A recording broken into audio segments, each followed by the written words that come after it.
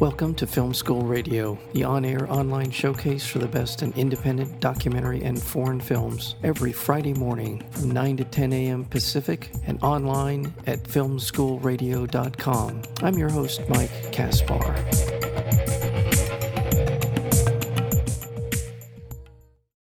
Rebellion is the first feature-length documentary to tell the behind-the-scenes story of the Extinction Rebellion, following a group of unlikely allies as they come together to confront the climate emergency.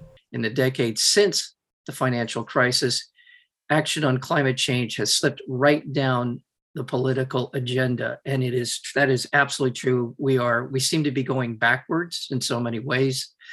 And this film, not only does it bring to our attention the importance of these people who are demonstrating for the crisis that is in front of us, which is about climate, but it also gives us a behind the scenes look at what went into the shooting star of protest movements, the Extinction Rebellion. We're joined today by the co-directors of the film, Maya Kenworthy, as well as Elena Sanchez-Bellot. To both of you, welcome to Film School Radio. Thank you. Thank you so much for having us. Yeah, thank you. How did this get started? Who was sort of the leading advocate for pursuing this project? Well, we heard about the group at the same time. Okay. We were the film tutor of ours, and he said, guys, did you see Chloe's email about this new group that have formed, and she's met the co-founders, and I think you should go along and check them out. So we heard about it at the same time. I went along to the first press conference and met them and thought, yeah, there's definitely something interesting here. And so we're sort of feeding back to Elena, and then we both just thought, yeah, let's follow this. You know, we were completely new to activism, hadn't made a feature film before, but both of us could film and edit, and we just thought, yeah, let's put our skills to use here and follow this story, because we also quite quickly realized that a lot of the people that were joining this group were completely new to activism, and it kind of wasn't what we would expect. Different ages, lots of different professions, nurses, teachers, all kinds of people. And we also early on met Farhana Yamin, who is from the UN, been at the heart of that process for the past 3 decades. And I think we sort of assumed that, she might be solving things on the inside over there, and actually to hear her side of things and how kind of desperate she was feeling. And the fact that she just joined this group that was completely different, doing things in a very different way to what she'd previously done, that really made us pay attention, because we thought, okay, right, things are clearly bad if the UN lawyer is joining the activist group. So we just kept following the story really and let it unfold. And it was good to do it together because it was quite a journey. Yeah. Well, Elena, in terms of access to kind of the meetings and the kind of behind the scenes stuff with people's interpersonal relationships at a very, very personal level, a very granular level, how did that process unfold?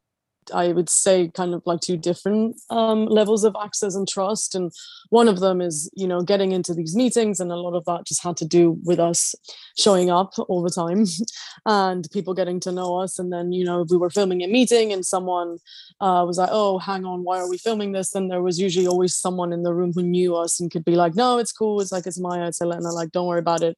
And I think, what made a really big difference was that we were independent from the very beginning. We weren't coming at it with an agenda. We didn't have a commission from a TV channel. We didn't have anyone telling us, go focus on the drama. We were just, following, recording history is what we kind of told ourselves when we didn't really know what we were doing.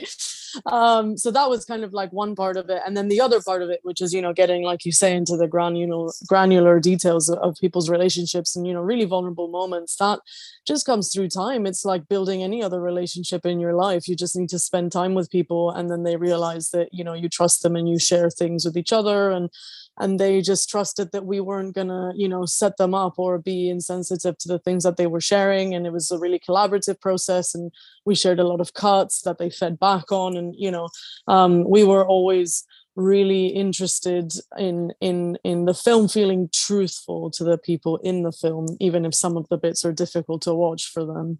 So yeah, and I think that comes through time. And we were filming them for over 3 years and building relationships with them that are still there now, and they're our friends. And I think that's how, you build trust. And then you have 3 years of context to understand stories and what's going on, instead of, the typical maybe like 3 to 4 months that a TV production would have. Well, I mentioned in the introduction that this group grew out of the sort of the frustration with England's and the world's addressing climate change. Why this group? Why did they spring up? Did it mostly have to do with the fact that Britain wasn't doing enough, or that the world wasn't doing enough, or where's the frustration come from? I think there was definitely a sense that certainly in the global north, which is basically the part of the world that's really responsible for this crisis, there wasn't enough happening, and there wasn't big popular movements doing anything about it. You know, there have been groups, Greenpeace has done targeted actions before, and you know that they do exist, and there are activist circles. But I think, what was missing was this mass movement. You know, people coming together in their thousands to really take a big stand, and not just do a march, but take that commitment up a level. You know, these people were facing arrest. Lots of people did get arrested. And, you know, they were taking risks, but I think there have been people that for a long time have been worrying about this crisis and feeling, scared and guilty and not knowing really what to do. And I think essentially one of the co-founders was studying radical campaign design, and he was sort of trialing some of these civil disobedience tactics.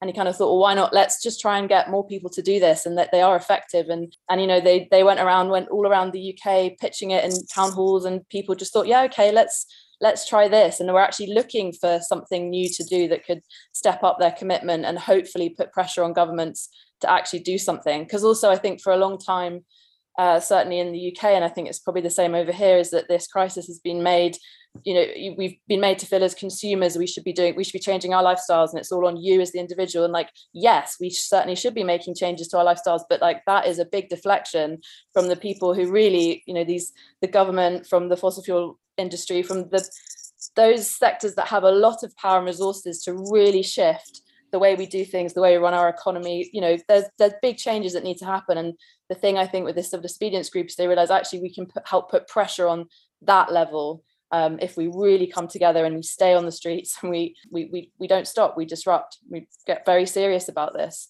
So I think people were ready for that. I think that is such an important point to be made here. If you watch media, TV, social media, there's always this kind of feel-good story put out that, you know, if we throw a few more cans in the recycling bin, if we do a couple of things here and there, it's going to be great. And by the way, we're making fuel out of seaweed now. Don't worry about a thing. Yeah. You know, we got it. We got this handled. And it's a dodge. It's a lie. It's all of these things are, put forward in this kind of delaying tactic. I don't know what the end game is here, but the idea of just keep making people believe that progress is being made without it being, and if we just hold on long enough, everything will be fine.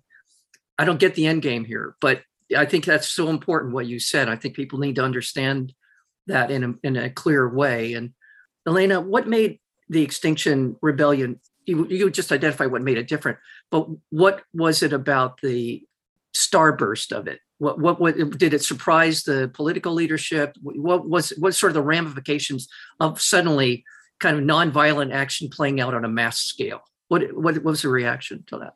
I mean, yeah, you kind of see it in the film, you know, the meetings that they're having just before the big April Rebellion, which was in 2019, you know, where kind of thousands of people came into central London and blocked large parts of central London for 2 weeks, and over 1,000 people got arrested, which I think is one of the biggest acts of political civil disobedience since the suffragettes in British political history.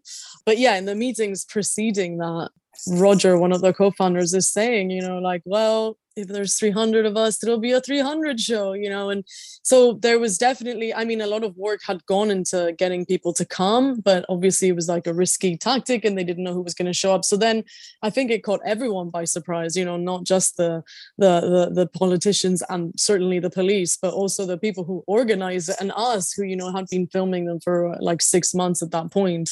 And we're also like, oh my God, you know, central London is blocked. What's going on? And we just kept walking around like Oxford Circus. There's a boat in Oxford Circus. What? So yeah, I think it did catch them by surprise. And I think, you know, that was really special, and there was a really special kind of energy in the air. And I think a lot of people were just looking around being like, oh, okay, all these people are also worried about this. And, you know, I don't feel so alone in it anymore. And I feel hope because people are taking action. Yeah. But there's also a lot of anger, I think, from certain people. And that's the thing with civil disobedience. And especially if you're disrupting the public, if you're not just going to a fossil fuel company, but you're actually going into the streets, then you're staying there. People can get very frustrated, and it's hard being that unpopular at times, I think.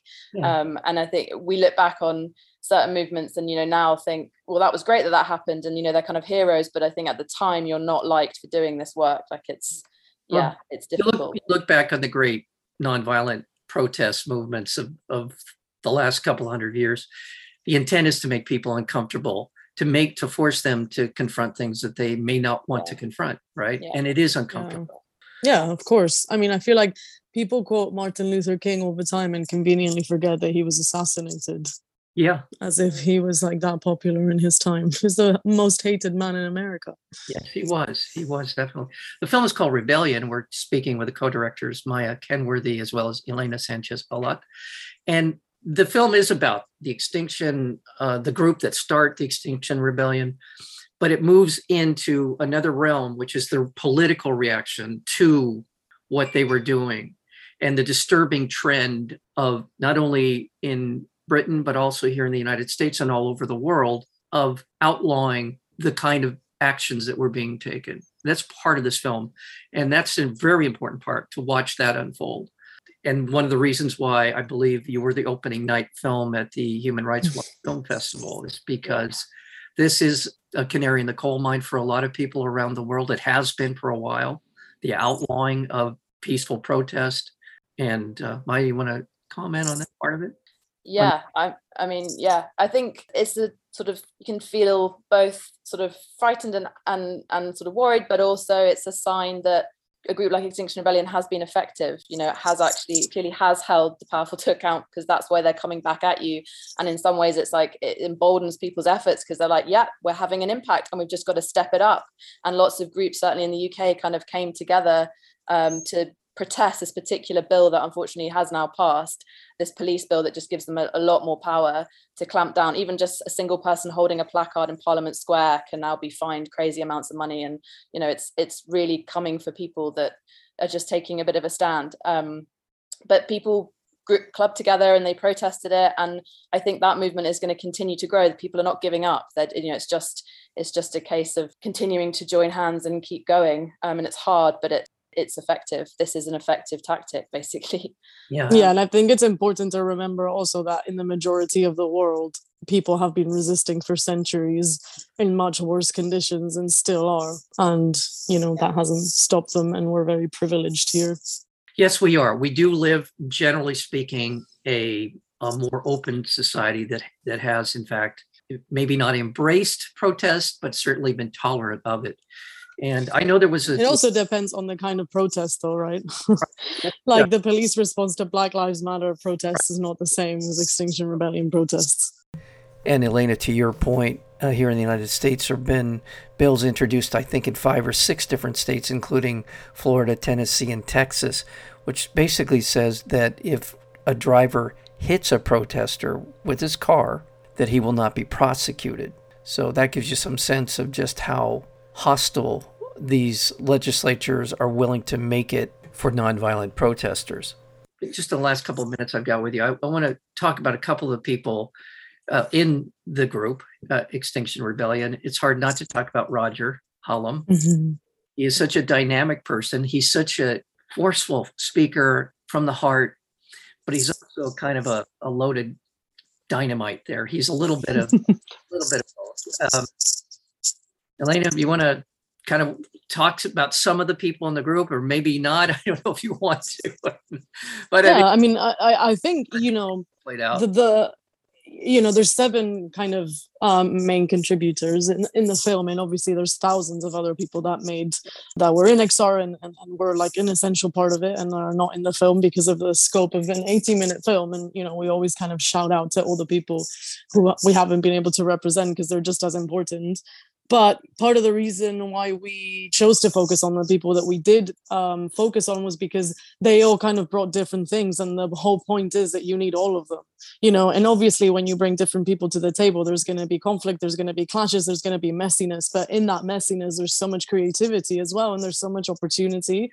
And I think we also need to really get more comfortable as a society with messiness, because that is where change is going to come from, and imperfect humans can affect change. Every human that's ever affected change has been a messy human being, imperfect and flawed, because there are no perfect human beings. So I think the point is, you need to work with other people, even if they're different to you. And, it will get messy, but then you get, someone like Roger, who's super dynamic, super charismatic, super compelling, can get people on the streets. And then you have someone like Farhana, who knows the, political world and can get like tangible political outcomes. And you need both, Yeah. So I think that's like the kind of bottom line. Yeah. Yeah. Yeah, it's such a dynamic interaction, those that we see in those meetings. And you're absolutely right. Some of the messiest people in the history of the world, and the most consequential and the most positive impact on our lives. Well, congratulations on the film. As I said, it opened the Human Rights Watch Film Festival, and it is, I would assume, continuing to. Are you more film festivals, or you have a theatrical run? Yes, it's going to also play at Tribeca in early June. And then there are other festivals around the world. Yeah. And we had a UK release back in March, and it's on Netflix in the UK and Ireland. And we're looking at global distribution still. It's ongoing. As with all documentaries, I think it's like this kind of endless battle of, Yes. How do I get my film out there? There is that maze that every documentary filmmaker must navigate to get from point A to point Z. And I'm sure, but it's very compelling film. And going on to Tribeca, congratulations on that. So soon enough, the American audiences will have an opportunity to be able to see Rebellion. It sounds like we're on the right path. Good. Yes. And good. The film is called Rebellion, and we have been fortunate and honored to be able to talk to the co-director of the film, Maya Kenworthy, as well as Elena Sanchez-Bellot. Thank you so much. Thank you so much. Thank you.